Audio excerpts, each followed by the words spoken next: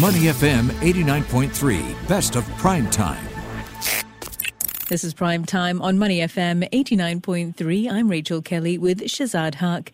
Just over a week to go. Minister for Finance Lawrence Wong will deliver Singapore's Budget 2022 statement on February 18th in Parliament at 3:30 p.m.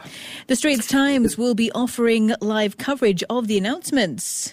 Yeah, they're going to be delivered in Parliament at the time, of course, and we will have that all covered for you. And to help us give you a preview of what to look out for, we've got Zakir Hussain with us, a Singapore editor at the Straits Times. Zakir, thank you very much for joining us.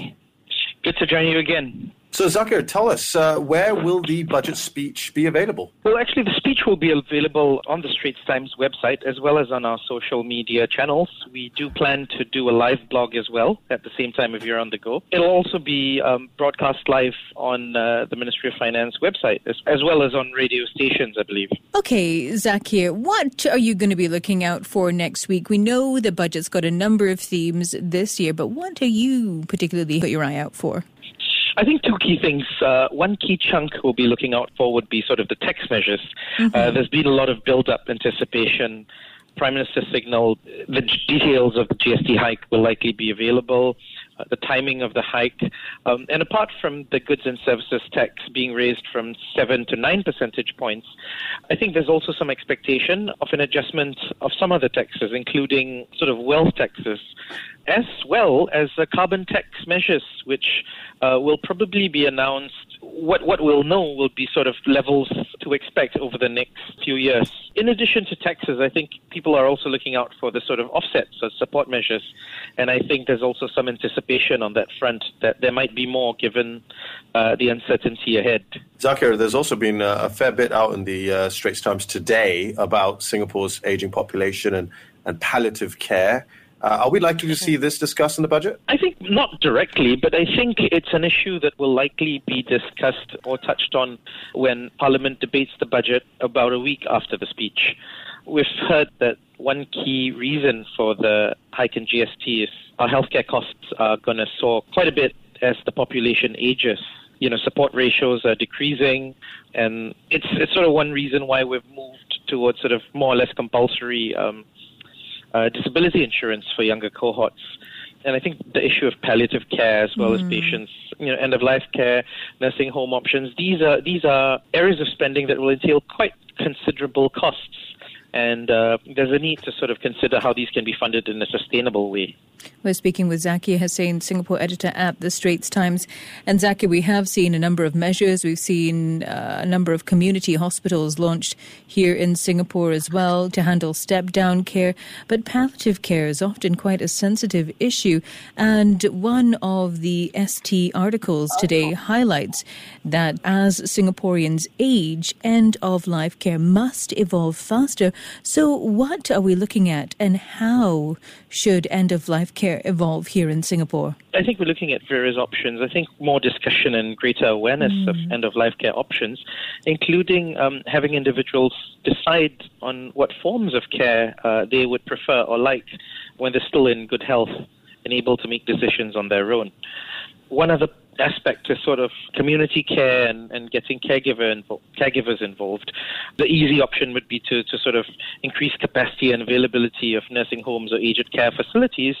But for the most part, I think many of the elderly are still able to age in place or age in their homes with family and relatives and caregivers around, so long as maybe someone checks in on them twice a day or daily on a more regular basis. And I think some, a variation in terms of models of care is probably what will help keep costs manageable, at least for the bulk of the population. And at the same time, I think allow people to stay in touch with their loved ones and allow, say, the elderly to manage their final days in more comfortable surroundings, I'd say. But these aren't easy conversations, are they, though, Zakir, when we're talking about end-of-life care, we're talking about advanced care planning, those kind of things. So what are some of the conversations around easing that when it comes to improving the discussion surrounding end-of-life care here in Singapore? So there are no easy ways. I think some of the suggestions that various groups have come up with, making the issue a bit relatable, video series, getting people to start thinking or looking at these issues at an earlier age. Some of them have even suggested a Getai campaign, Oh, even that's interesting. Okay. Or roping in community advocates, your shopkeepers, your nurses, even taxi drivers and hairstylists. The societies like Taiwan, say, or Japan, where some of these discussions are more open. And I guess it's once people are used to these uncomfortable yet necessary discussions, I think managing or coping with the issues becomes a lot easier. So it's about education and changing that, and then perhaps working with family members as well, because often perhaps some family members may not want to be seen as a burden when it comes to end-of-life care as well. It can be quite a challenging discussion. That's right. And I think from the interviews that my colleague did with some of these elderly individuals, it was something that came out quite strongly in the interviews. They're very much concerned about the well-being of their own caregivers at the same time. That's actually something I just wanted to pick up on there, Zakir, is the caregiving element of it. It takes such a toll on caregivers, physically, mentally, and quite often financially as well. Do you think there will be more provisions in all three aspects for caregivers? I think so. I think there have been some changes, For instance, stuff like respite care has been made available or will be made available in greater amounts in the years to come. And I think, funding, these have been talked about in previous budget debates. I think there's some hope that whether in the form of caregiving allowances or even support and training for caregivers in the community, I think some of these could be small steps or small measures to make these services more available to people in their neighborhoods. But I think they will make a bit of difference to the quality of life, especially for caregivers. And I think many of us will find ourselves in this situation, especially as the caregiving ratio decreases in the years ahead. Well, hopefully we may see some goodies come out of that for budget next week. Zakir, thank you so much for taking the time to speak with us today. Thank you.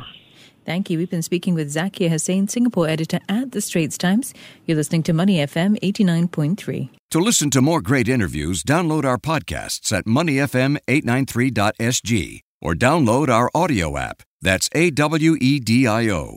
Available on Google Play or the App Store.